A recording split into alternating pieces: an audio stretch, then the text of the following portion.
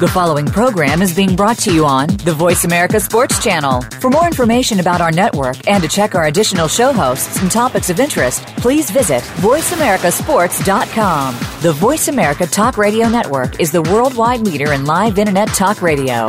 Visit voiceamerica.com. The views and ideas expressed on the following program are strictly those of the host or guests and do not necessarily reflect the views and ideas held by the Voice America Talk Radio Network, its staff, and management. Feel it coming in the air. Hear the screams from everywhere. I'm addicted to the thrill. I'm ready. It's a dangerous love affair. Can't be scared when it goes down. Got a problem? Tell me now. Only thing that's on my mind is who's gonna run this town tonight. Hey, welcome to the Kwamie Lassiters Sports Talk. We are live. It's a Thursday morning. Alex Clancy's in the studio. We have a lot to talk about. 888-346-9144 is the number if you want to dial in. Don't forget, we are doing a remote at Armadillo's Grill March 25th. That is a 10 to 12 show, live, remote, March 25th at Armadillo's Grill. If you need more information, you can reach us at Kwamie Lassiter, Twitter, at Clancy's Corner. Got Twitter. it. We will be there. We try to get a lot of other guys, a lot of guests that we had on the show out there. Junior Spivey should show up, or amongst probably a handful of other guys. But that's the show. That's March 25th. We have a live show right now. It is Thursday. A lot to talk about. I do want to start with the 10-second proposal with the NCAA. The NCAA proposed that, well, a lot of coaches had a lot of disagreement or agreement for it. But the ruling was that in a 40-second play clock, that offenses cannot snap the ball before 10 seconds or within that 10 seconds. And the reason why, because the game is the violence of the game, the injuries, it may cause more injuries, and guys are getting hurt, the physicalness of the game. I personally don't agree with that. I think you should snap the ball whenever you want to. I have 40 seconds to do so if that's my offense. For defensive coordinators, defensive guys, you have 3 to 5 days to get ready for your opponent. You have 3 to 5 days to get ready for your opponent. Unless the offenses have changes, they had a new coach or a new offensive coordinator, I can understand your situation. But you still have to be able to prepare for that offense. You have 10 seconds. You have 40 seconds. Offenses should be able to snap the ball whenever. If you want to make the game not violent, then stop playing football. That's the only way this game is not going to be violent. It's a violent game on every level. Every level. Once you start putting on equipment to play football, it is a violent game. It becomes one of the most dangerous games played. I think you should play a glorified flag football game. People will still buy tickets and watch that. You won't get the high numbers, the high ratings, but people will watch that game. I know I would.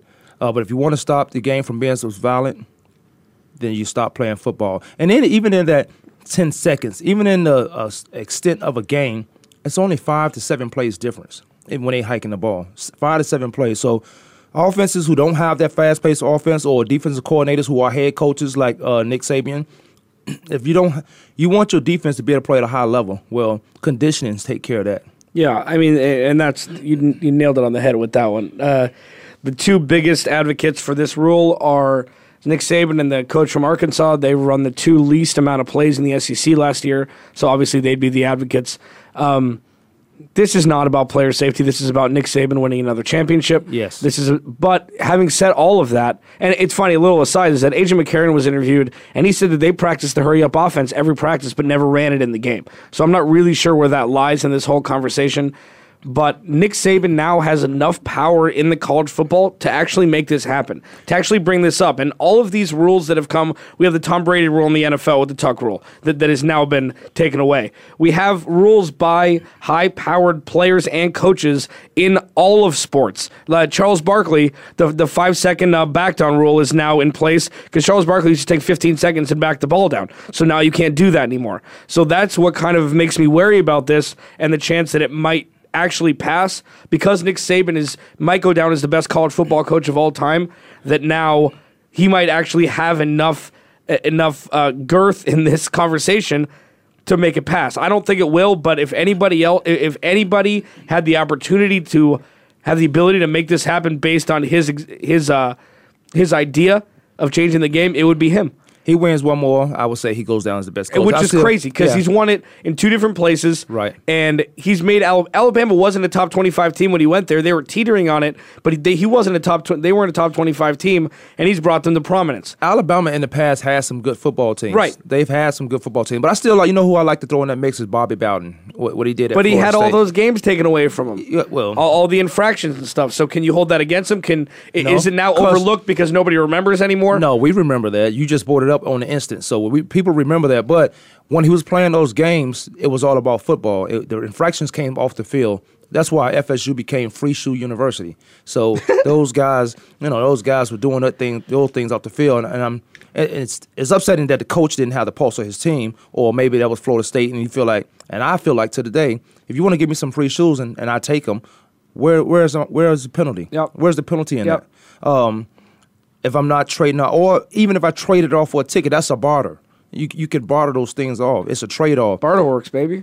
It's a trade-off. But the NCAA, and when that rule was brought up, it was coaches like Nick Saban that was in front of a panel. It wasn't even the coaches board, which is the coaches board gets to decide on these things. It's more than just Nick Saban getting in front of somebody that he can manipulate at that time and say, yeah, or manipulate somebody at the NCAA and say, yeah, well, that's a good rule. We might want to change that. So it's more so of that and not the coaches. So I don't think it'll pass. It doesn't make sense to pass. If I got 40 seconds, what would be the difference in me holding the ball to that 39th second or the 10th second? You want to say it's because of the to manipulate the game or to manipulate how University of Alabama plays their games year in, year out? I think it's a crazy rule to have. If you got a fast-paced offense, that's what it is. You say A.J. McCarron, they practice that every day and don't run it. Well, if he needed it, let me add this too. The rule, you can snap the ball within 10 seconds. Yeah, it has to be 30 seconds or less before you can snap it. Yeah, but you can do it 10 seconds before the half or right at the end of the game. 2 minutes before the half, 2 minutes at the end of the game. But it's all manipulation as far as how I want my team to play or how my team does play on defense, because you have to recruit as such now. But you got to get these guys in shape. Well, now, but the funny part about this is that it has a really good segue into the NFL for these players, especially quarterbacks and offensive. Well, you know what, defensive guys too is nobody snaps the ball within the first seconds of the play clock in the NFL. Nobody. You have hurry up maybe towards the end of games when you're losing. Even Tom Brady, you take 7, 8, 9 seconds to set up the offense, even in a hurry up, which is a hurry up for the NFL. And in the last 2 minutes of games, it goes faster. So I understand that is the NFL application for this rule, and he's trying to suck the teat of the NFL to kind of make this pass, because the NFL usually learns from college football and adapts through college football, and it's kind of the other way around now. Well, the hurry-up offense in the NFL today is a no-huddle. And no-huddle, you still have time defensively to set up your defense because the offense has to set up their plays. Well, and also because the guys in the NFL are crazy talented, crazy athletic. Nick Saban, maybe have your defensive coordinator, your defensive coach, just condition the hell out of these guys if you're playing Oregon next week. Yeah. And condition them smartly, too. You can over-condition where you're just exhausted by championship time when it comes down to those teams like Alabama and Alabama and Auburn playing.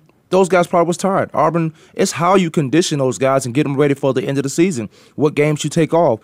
This 10-second manipulation rule, for me, is kind of the mindset where Alabama will play. They will play a Missouri Valley school in the ninth week. To rest their guys to get ready for that's 10, genius, 11, though, isn't 12. it? That's genius. It scheduling. is genius, but that's play every. Now some of those teams like Alabama, they do play Georgia first game, which is a big game most times. They play LSU early. Yeah, big games. But to me, that's what it seems like. Like, let me find me an advantage for my team. And if I was Nick Saban, I didn't want my defense running around. What I say with the emergence of the injuries in NFL, and Nick Saban was an NFL coach who left in the midnight and left his team stranded. He was an NFL coach, so he know how this game is played. But if I want to manipulate the rule system for my team and how we play on a collegiate level, Then I got to recruit different. I got to get guys. Now you can't get those big boys on that defensive line. Now you got to get some guys who will probably play linebacker that put them on the line, so you got more speedy guys. Then you're getting bull rushed by teams like Stanford. So it's a whole lot of things that coaches probably don't want to do right now, just recruit differently. Yeah, but in the grand scheme of this whole conversation, how many hurry-up offense teams, how many fast-paced teams have won national championships in the last 10 years? I wouldn't know. I mean, Florida State was the closest one. It's been all SEC. It's been all boring football. When I was at Kansas, it's been all SEC football recently. Auburn kind of broke the mold. Missouri broke the mold because Missouri was a Big 12 team. Texas A&M was a Big 12 team. Oregon. Well, Oregon's Pac-12, but right. But that's the next big conference. It's right, Pac-12. But the additions to the SEC with Missouri and with Texas A&M, they don't subscribe to the original creed of the SEC, which is play defense and run the football. So obviously, throwing a monkey wrench into the whole SEC as a conference, you're going to get these issues, and this is what Nick Saban is dealing with now. I think he's trying to hedge his bet a little bit, trying to keep it from happening where a fast-paced school wins a national championship because he wants to be the head honcho all the time. He just does. So, and this is what he's trying to do. So, what about you at Kansas? When I was at Kansas, Florida State ran a fast-paced offense. I'll tell you what they did to us. Now, Bowden was there then, right? Bobby Bowden was there, but Charlie Ward was the quarterback. We played in East Rutherford, New Jersey, in a kickoff classic. Charlie Ward come out with the first play. They probably run two plays, and probably deep balls down the field. And they had a second offense. I can't think of who the second quarterback is, but he came after Charlie, but he was good. They would run a whole new 11 guys would run on the field, and that was similar to that fast-paced offense. That's the no huddle. They run on the field with the play already, so these guys are lined up. Obviously, the last guy on the line had to come past the numbers to be eligible. But they had a whole new offense, a fresh body of 11 guys. So to me, that's the fast-paced offense. That should be illegal if anything, but it's not. You got guys, you want to play them. There's nothing in the rule book, not a thing that says these guys shouldn't be playing, or I couldn't run my offense in this manner. Charlie Ward and his first team, Bobby Bowden and his first team offense, which was orchestrated by Charlie Ward, who had Kevin Knox was on that team. Danny Cannell. Yeah. Did he wear number 17? No, Charlie was 17. But he came in with a whole nother offense.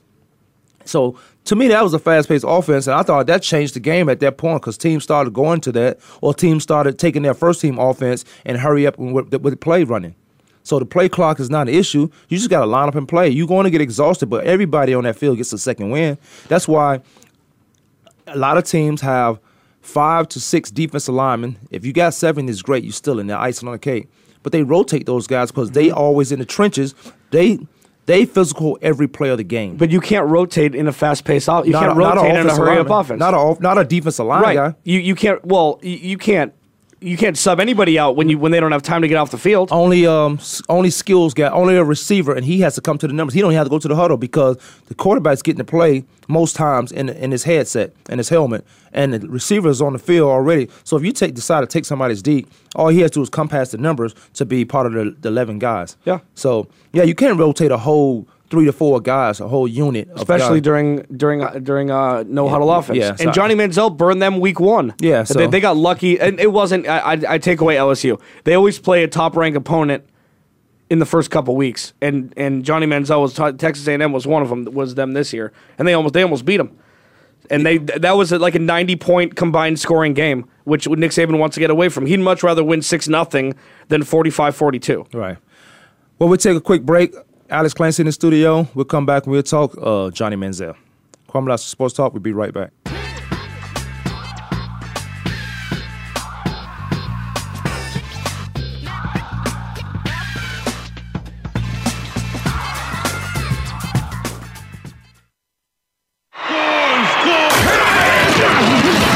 Your internet flagship station for sports.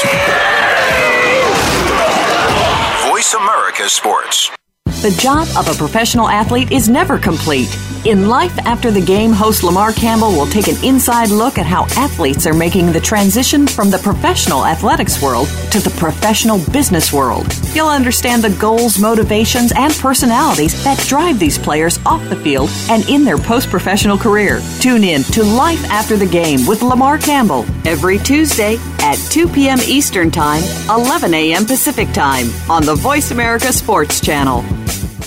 Hi, I'm Ed Krell, CEO of Destination Maternity. We proudly support the March of Dimes work to reduce the rate of premature birth. The numbers have gone down in the past 5 years, but still, nearly 500,000 babies are born too soon in the United States each year. We're helping the March of Dimes fund cutting-edge research and community programs to help more moms have full-term pregnancies and healthy babies. Join us in working together for stronger, healthier babies. Visit marchofdimes.com. Sports and medicine go hand in hand. Quite simply, if you aren't up to your game health-wise, you won't be up to your game on the field. That's where Bruce the Sports Doc comes in. Dr. Bruce Grossinger uses his medical training and experience to bring you a link between sports and medicine, from the latest advances and treatments to discussion behind the injuries of the week. Bruce the Sports Doc and his team of guest experts are here each week to lay it on the line in terms that you can understand. Tune in every Tuesday at 5 p.m. Eastern, 2 p.m. Pacific on the Voice America Sports Channel. Your internet flagship station for sports, Voice America Sports.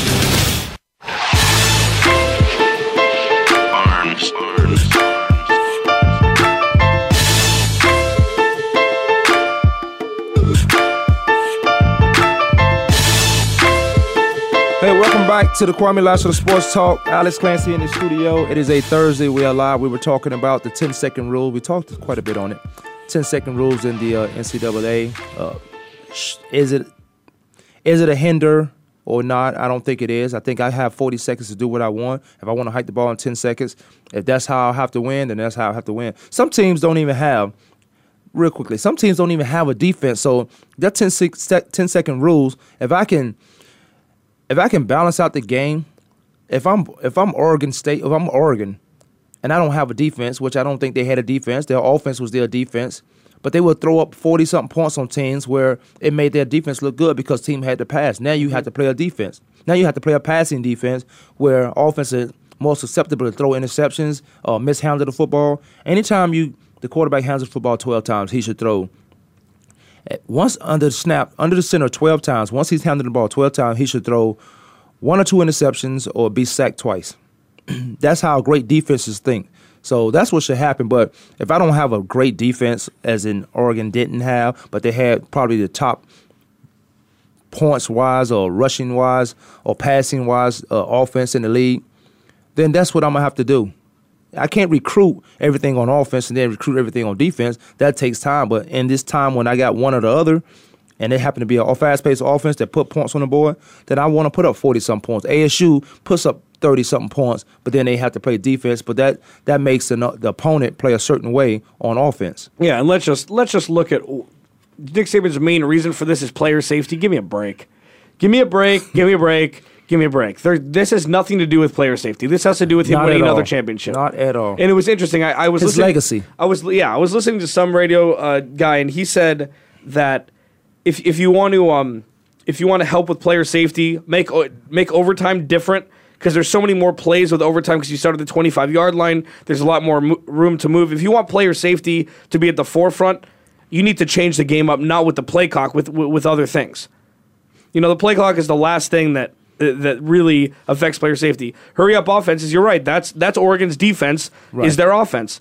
And you can't take that away from schools just because you don't prescribe to that type of medicine, you know? Yeah, it all comes down to guys like that in the Arkansas coach was Balin or something like that.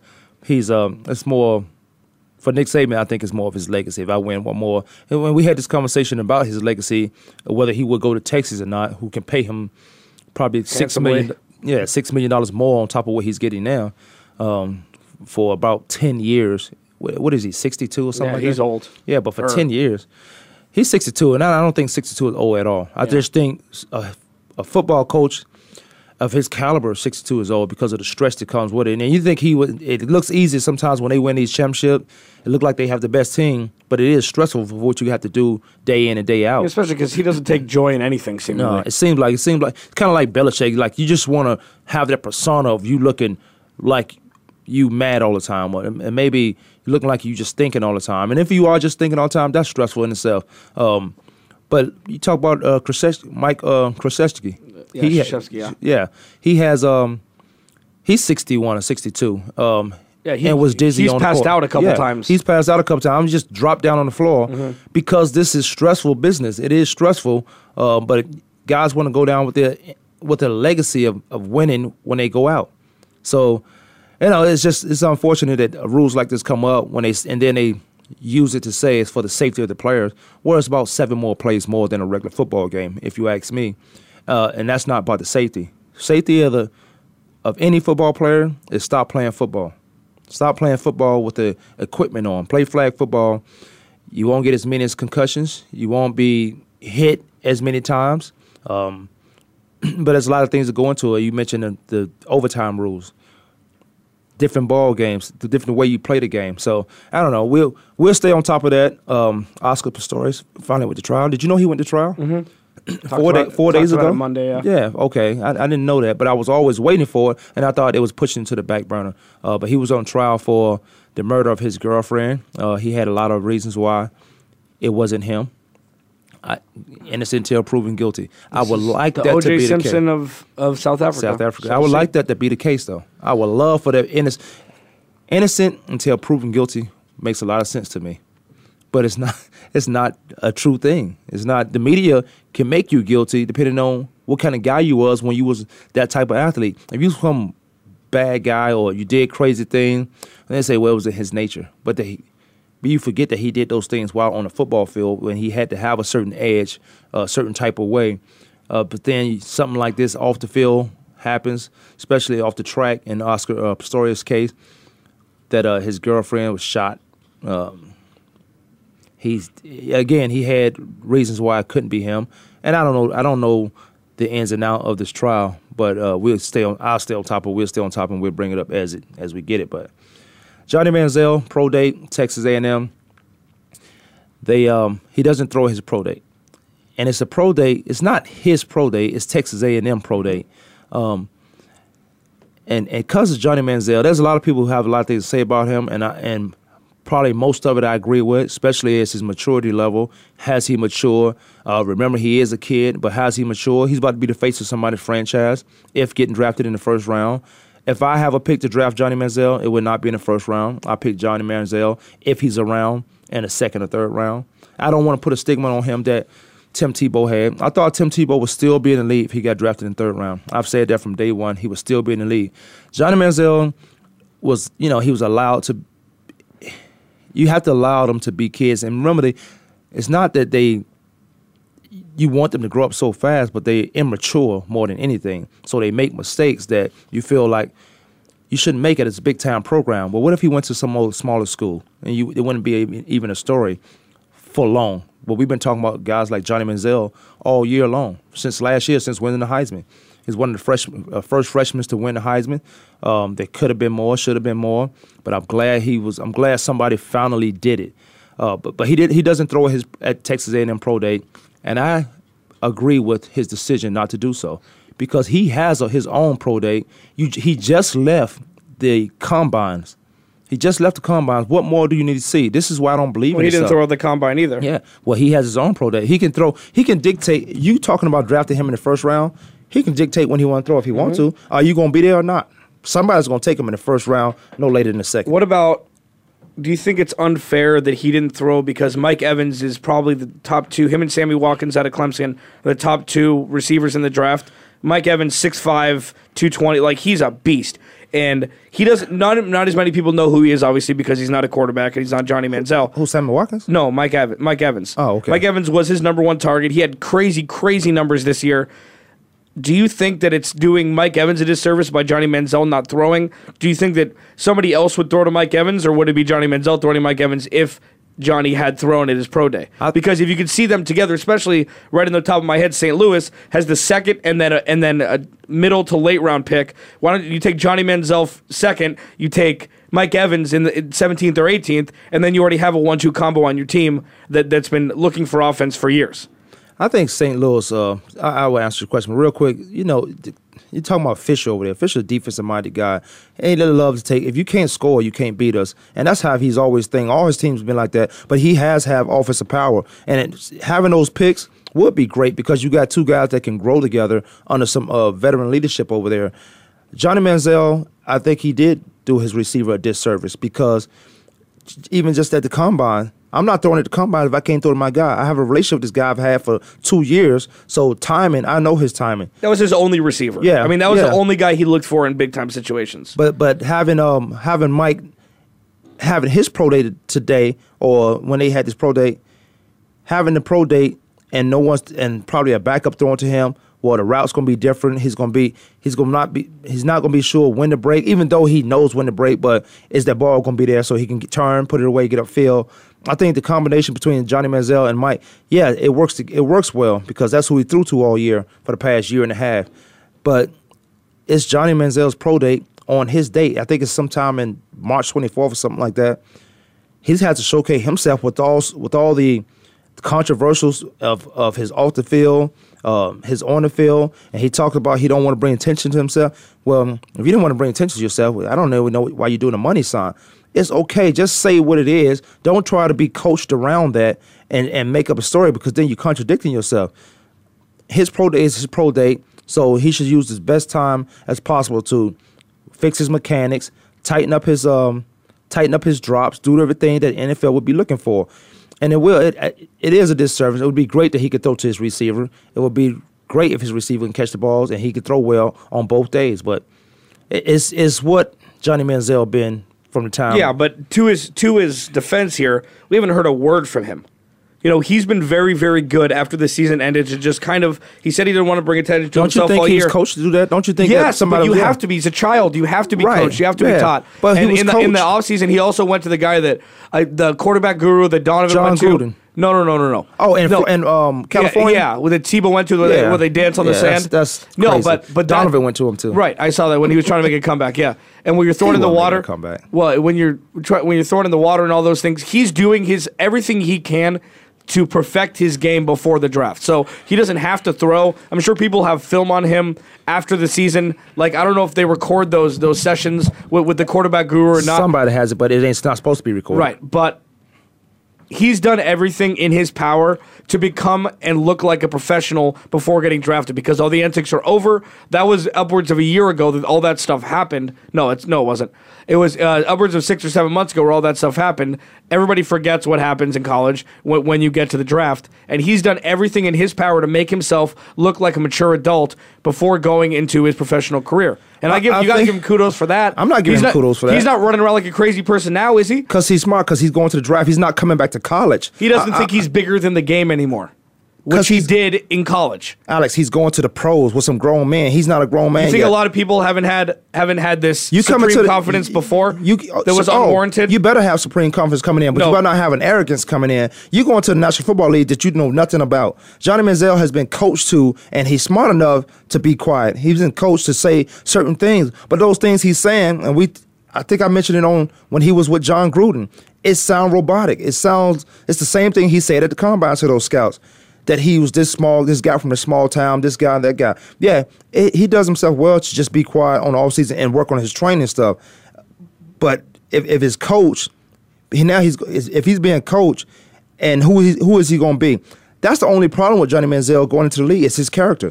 What is his character going to be? You're going to be the face of our franchise, possibly, if you are a starting quarterback. So that's the only problem with Johnny Manziel going into the draft. So yes, shut up and work out and do what you're supposed to do. Would you rather have Johnny Manziel's answers in the quarterback room with John Gruden or Cam Newton's where he couldn't read a damn play? I'd rather have Cam Newton. Why? Because he could play right now. He coming in the league. Play. Cam Newton haven't let you down since he came into the league, has he? Well, they had their first winning season this year. And that wasn't on Cam Newton? We go to stats. We go through all their stats, offense and defense, and you can't pinpoint one thing that Cam Newton did not try to do or did not do. I don't blame Cam Newton for their winning the season. Whoever was the quarterback would probably been in that same situation. It was the Carolina Panthers. So you're going to say the same about Johnny? Well, no. I was Johnny Manziel. Johnny Manziel's going to go to a similar situation that Cam Newton went to. You say he's going to a crap team. He's not going to a good team. He could do Eli Manning. I'm not going to San Diego. He won't do that. It's in his character. He doesn't have. Is it in his character or not? Is it in his? It wasn't in Eli Manning's character. It wasn't until the day. I didn't saw that either. I didn't he saw wouldn't. That. He wouldn't. It is in his character, but I will hope he. I hope too he does. smart. Who? Johnny Manziel to start his career off like that, He because is then you have a too target smart. on your back. Eli Manning wasn't a good college quarterback. He was a Ole Manning, Miss. and it was a down year for quarterbacks, so that's why he could do what he did. And they blame it on Archie Manning. I don't think it was Archie Manning's fault. I think it was Archie Manning. I don't say it was his fault. I think it was Archie Manning's decision.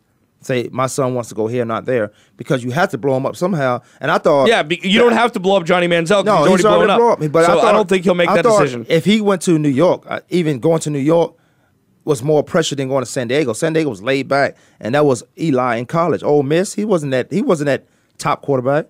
I'll tell you what, we take a quick break. We take about a minute break. We come right back. Kwamie, that's Sports Talk. We'll be right back.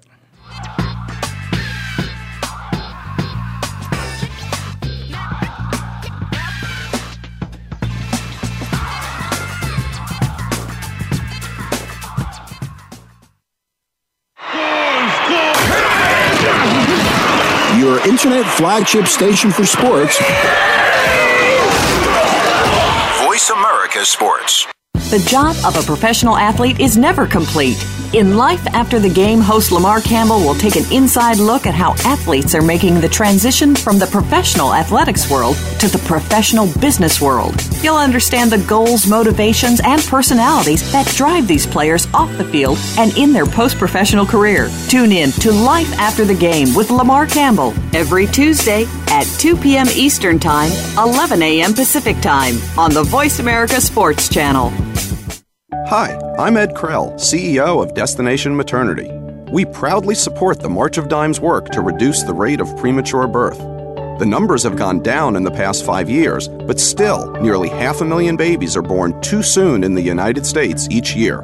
We're helping the March of Dimes fund cutting-edge research and community programs to help more moms have full-term pregnancies and healthy babies.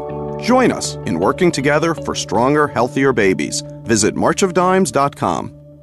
Sports and medicine go hand in hand. Quite simply, if you aren't up to your game health-wise, you won't be up to your game on the field. That's where Bruce the Sports Doc comes in. Dr. Bruce Grossinger uses his medical training and experience to bring you a link between sports and medicine, from the latest advances and treatments to discussion behind the injuries of the week. Bruce the Sports Doc and his team of guest experts are here each week to lay it on the line in terms that you can understand. Tune in every Tuesday at 5 p.m. Eastern, 2 p.m. Pacific on the Voice America Sports Channel.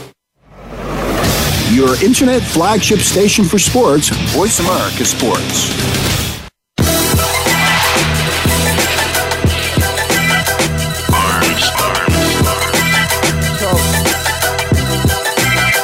I guess we own. I don't know. I can't even tell myself. 888-346-9144 is the number if you want to call in. Alex Clancy in the studio. Wow. We talking about Johnny Manziel. I thought it was good, and this is the only reason why I say this. It's good on his behalf not to throw because he was just at the combine, because I'm not really a fan of those things, because if guys go to the combine, what's the pro day for? You either do one or the other. You watch me play all year. You want to have a big show and get all of us together. And there's some guys at the combine. I'm at XO out here in Phoenix, which is formerly known as API, Athletes Performance. I'm out here and there's guys there. I'm like, why you not going to the combine? I said, I thought you was going to the combine. And they go to big schools. So it's all according to who they want to see. And these guys, it's more of a, like everything else. It's the favorite. SAT. Yeah, it's the favorite. But if you having the combines, you got all the guys there you want to see, possibly.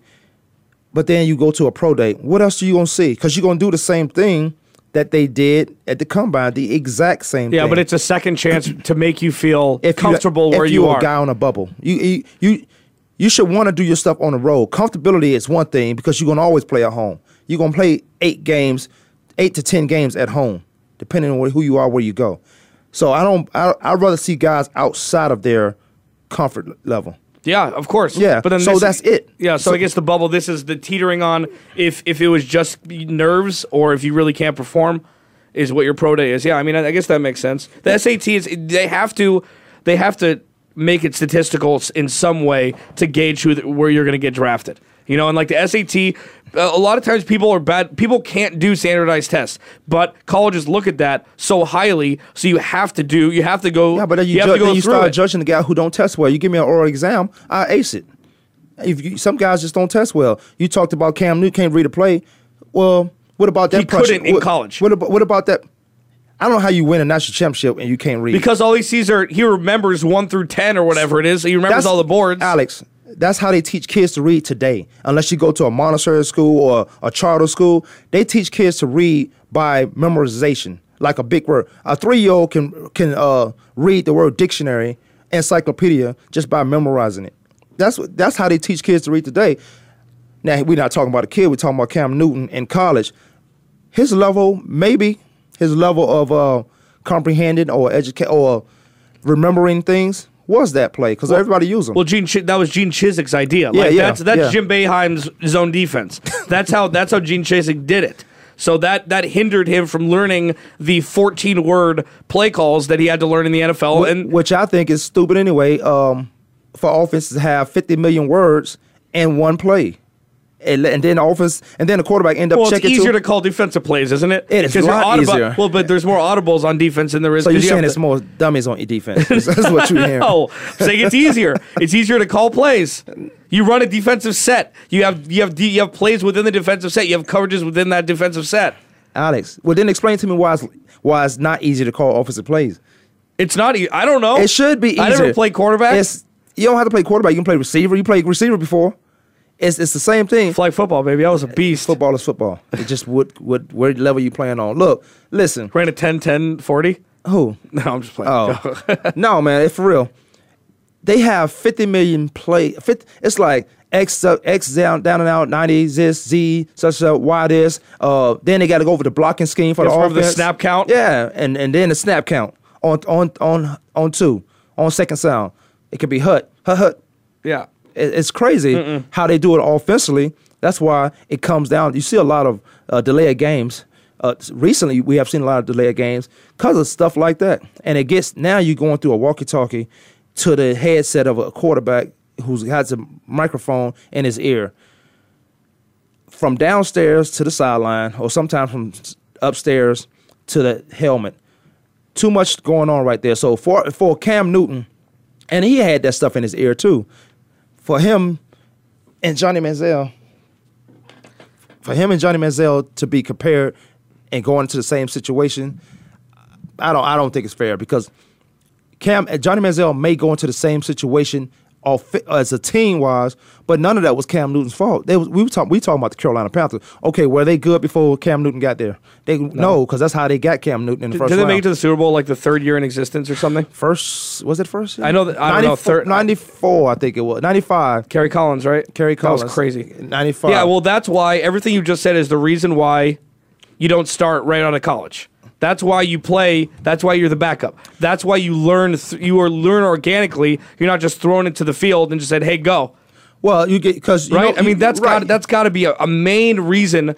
Learning the system, learning how to make the play calls, is why you're a backup. That's why you hold the clipboard for a year. And then if players get hurt, then you go in and then you show your stuff. But that position, yes, I agree with you because it's a lot to learn in offense. Some guys can learn quick. We talk about Andrew Luck. Andrew Luck was in a pro-style offense already. Mm-hmm. His coach... Well, they're outliers. I mean, I understand his coach was an NFL guy, so he knew the ins and outs about what it's going to take to play at this position. They had an offensive style offense anyway at Stanford.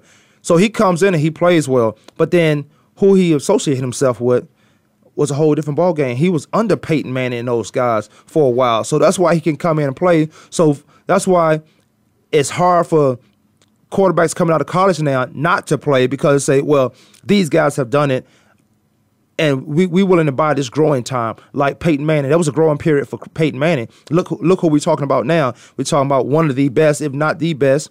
We're talking one of the best. He'll never be the best. We're talking about one of the best top 5 quarterbacks ever. Mm-hmm. He could never be the best. So again, that messes up the idea of having guys sit before they come into the league. Yeah, because before they start. Yeah, because the emergence of what Andrew Luck, those guys. Well, Tom Brady sat for a year or two, right? Year and a half, 2 years. Yeah, but he came in the 6th round. I'm talking about first round. Yeah, guys. Okay. He came in the 6th round. I'm talking first round guys who come into the league. They expected to play right away because you put that emergence on them that you're a first round. We don't have this time. We draft you anyway. We're a losing team.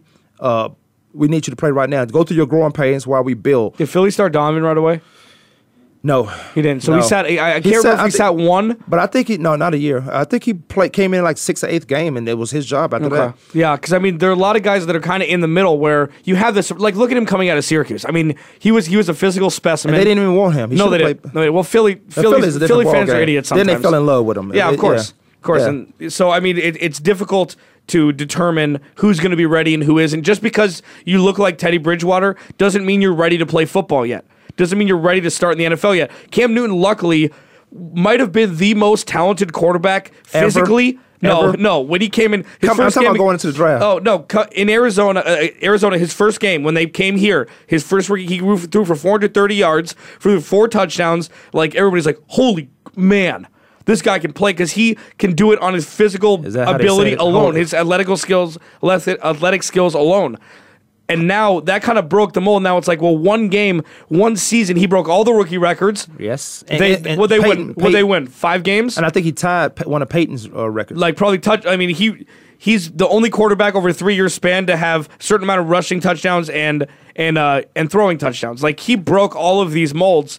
And he's finally starting to learn in his 3rd year how to play football. Which is a great year to learn. But let me go back. Is that what they say, holy man? Well, I was going to say the other one. I was going to say the holy. I was going to say something else. I think Cam Newton, before he's done with football, has to hold up that trophy. You think so? I think so. And obviously, why wouldn't he? Well, I mean, and you're right. It wasn't fair who they brought.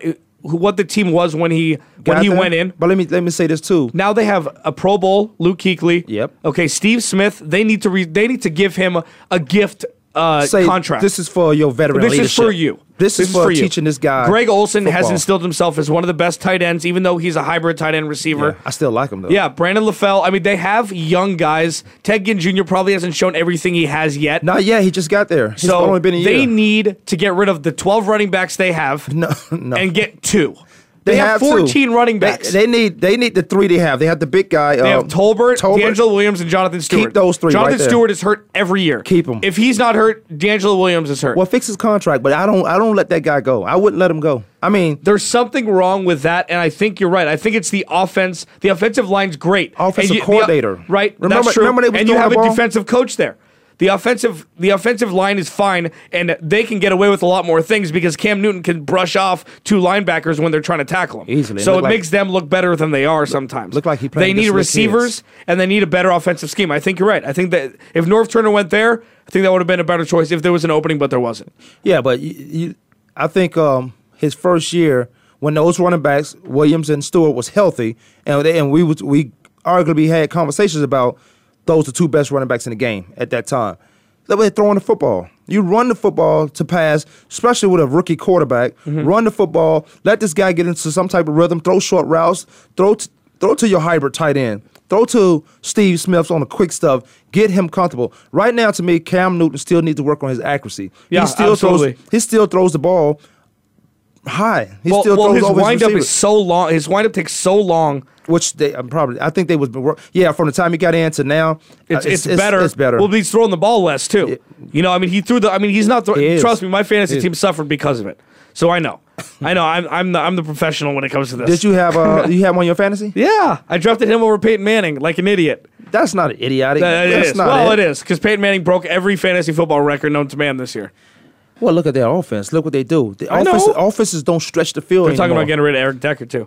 Eric Decker talking about leaving. No. It ain't get rid of him. He could be a number 1. Champ Bailey is gone. He's gone. Well, because that saved them $10 million on their cap space. Yeah, and plus he played 5 games. And Champ Bailey says he want to play more years. I think he played under the circumstances that he was under. He had a foot problem, which he's old. He's 35. That was the 36. best trade that Denver ever made. Him for Clinton Portis. That was one of the best trades I've ever seen. Clinton Portis carried their weight from Denver to Washington. But, having a lockdown corner is few and far between, and he was one of the first. He wasn't a lockdown corner.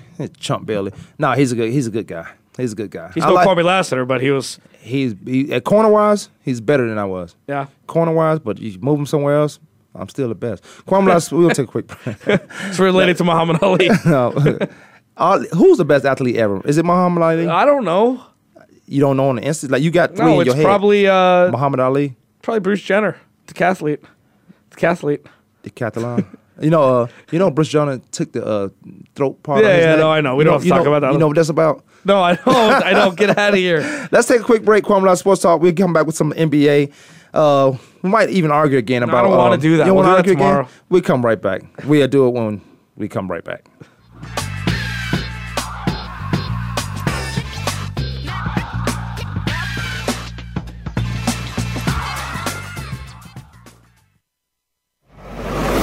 Your internet flagship station for sports, Voice America Sports. The job of a professional athlete is never complete. In Life After the Game, host Lamar Campbell will take an inside look at how athletes are making the transition from the professional athletics world to the professional business world. You'll understand the goals, motivations, and personalities that drive these players off the field and in their post-professional career. Tune in to Life After the Game with Lamar Campbell every Tuesday at 2 p.m. Eastern Time, 11 a.m. Pacific Time on the Voice America Sports Channel. Hi, I'm Ed Krell, CEO of Destination Maternity. We proudly support the March of Dimes work to reduce the rate of premature birth. The numbers have gone down in the past 5 years, but still, nearly 500,000 babies are born too soon in the United States each year. We're helping the March of Dimes fund cutting-edge research and community programs to help more moms have full-term pregnancies and healthy babies.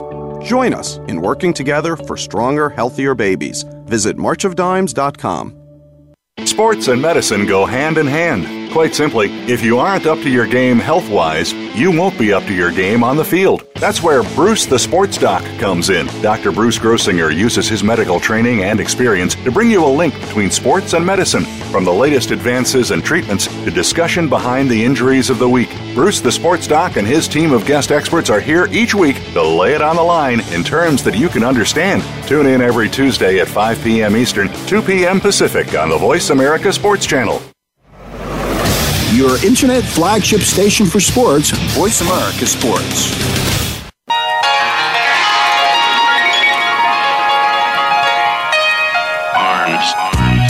Welcome back to the Kwamie Lassiter Sports Talk. We are live. This is our last segment. You gonna throw up in your mouth? It smell like you threw up already. Hey, welcome back to the show. 888-346-9144. Alex Clancy in the studio. At Clancy's Corner if you want to reach him. Are you still doing Rant Sports? Yeah, I'm starting to cultivate it again. I took a couple weeks off, a couple months off. You can do that? Yeah. Don't they pay you for that? No. What? Well, I mean, if I get 10,000 clicks on something, I'm like $20 or something. Won't you click it 10,000 times? Oh, $20. Yeah. See, it's more just for... You know people get paid for it. You know people pay $20 to get clicks to do that. Just get people to click it. Yeah. I don't know 1,000 people. Oh, you have 1,000 people is $20? No, I don't know. 1,000 people might be $1. I got to look at the contract again. You don't know your contract. I do. But it's not okay. I don't have to lose a left toe if I don't get any clicks. Yeah, so but still, it's a contract. Yeah. You might lose a finger or something if you don't have enough articles. I have enough fingers. I'm never doing anything for free. Never. If it don't benefit me, I'm never gonna do anything for free. This show is not. This show benefits me. This is not free per se. You the one doing it for free. I guess so. You need to hang around me. You need to get out that ZT house. You need to hang around a little more. You got to get on the street. You got to put your feet on the street. You want to make some money. All right. All right. We'll talk about that when nobody's listening. No, we're not. Kwamie Lassiter Sports Talk. We are back. Last part of the segment. Tiger Woods, real quick. There's so much I want to talk about. We're gonna talk about something right now. We're gonna talk Tiger Woods real quickly, and then we was gonna talk Jimmy Graham, but we get into some Jimmy Graham because we talked football already. We get into that tomorrow. Tiger Woods and maybe some NBA if we have 30 more seconds left in the show. Tiger Woods teeing off at 12:36, I believe today. He left his Honda Classic. Well, we feel because he wasn't in intention, but I say he wasn't in contention on Saturday when he made the cut, or maybe that was Friday he made the cut. He barely made the cut, but he was going to try to stick it out. He had back spasm. If you haven't had back spasm, then you know that could be a problem. It is a real problem. But, you can't argue. When people get in accidents, in car accidents, they say, my back, my neck and my back. So you have to, I quit. You have to really do some x-ray, not even so much x-rays. You got to do MRIs to really go down to figure out what it is. Can you get better in 3 days? If you take an epidural and sit and rest, he say he's been getting treatment, and it's a long process, and I don't... Eating ice cream could be his treatment. I'm on the fence with it, huh? His emotion, he has to play this his tournament. ego had spasms, not his back. No, maybe, but no. He has he has to play this tournament because he has to get ready for April 15th. Yeah. He has to get ready for the excited. Masters. You excited? Yeah. You need a. You got tickets? I could get Master tickets. Yeah, get me tickets. I could sell them for $10,000 a piece. That's what I would do with them. See how the show benefits you? See? But that is, you don't want to walk. You don't want to walk Augusta. You do not. It's like this. You know, if you're not on the course, and it probably does this, like, it's different outside of the course. You don't want to walk Augusta unless you got a drink in your hand. I don't know. And you got to be quiet there, too. Anyway, he's teeing off in a bit, so we'll see how his back hold up. I'm still Tiger Woods is the reason why I play golf, but I have favorite. He's the reason why I started golf, why I taught myself how to play golf. He's the reason. Just seeing just emerging stuff like that. Like, that game can't be that good, could it?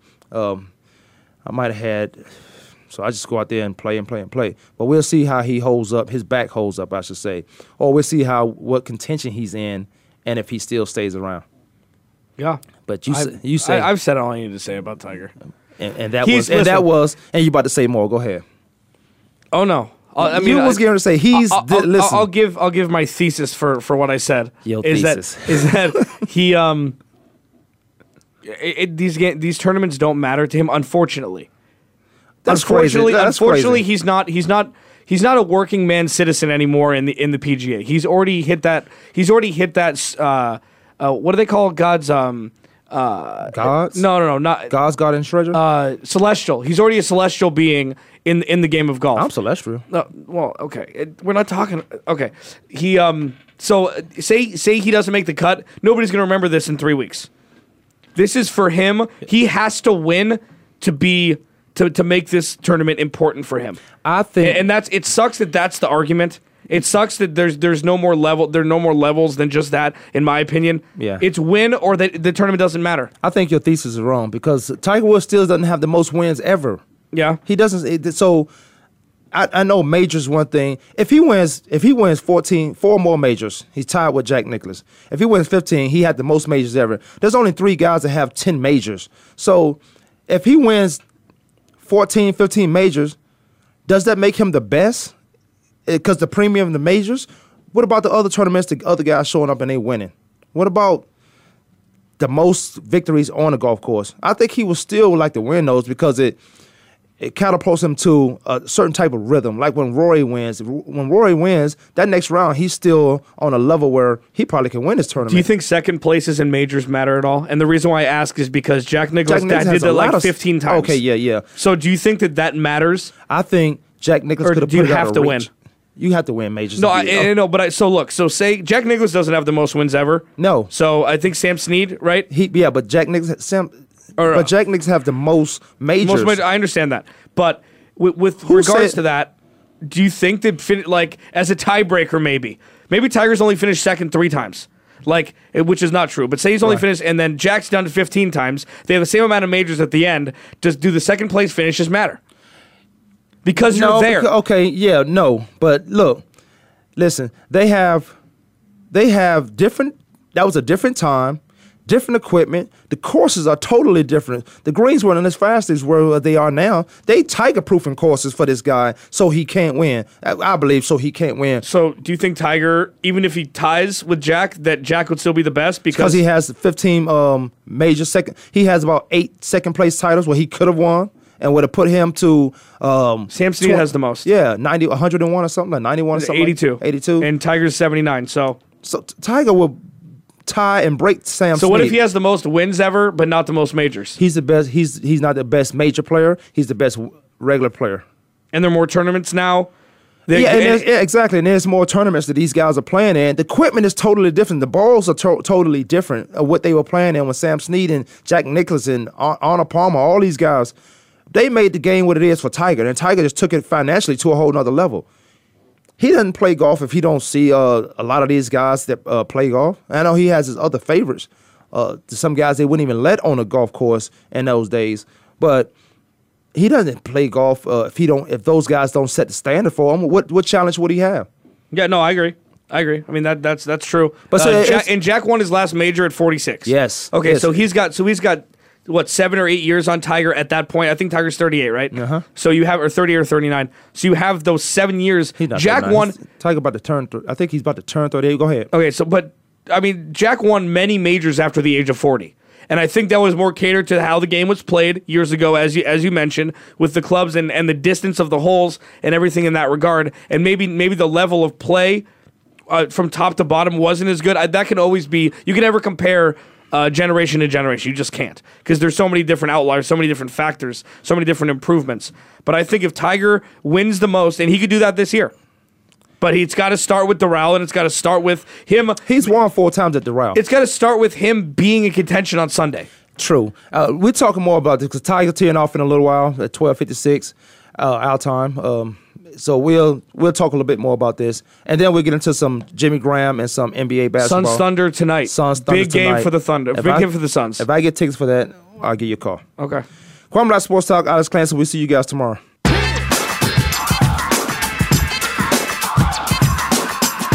Thanks for tuning in this week. Join us every Monday, Tuesday, Thursday, and Friday at 12 noon Eastern Time, 9 a.m. Pacific Time for another edition of Kwamie Lassiters Sports Talk on the Voice America Sports Network.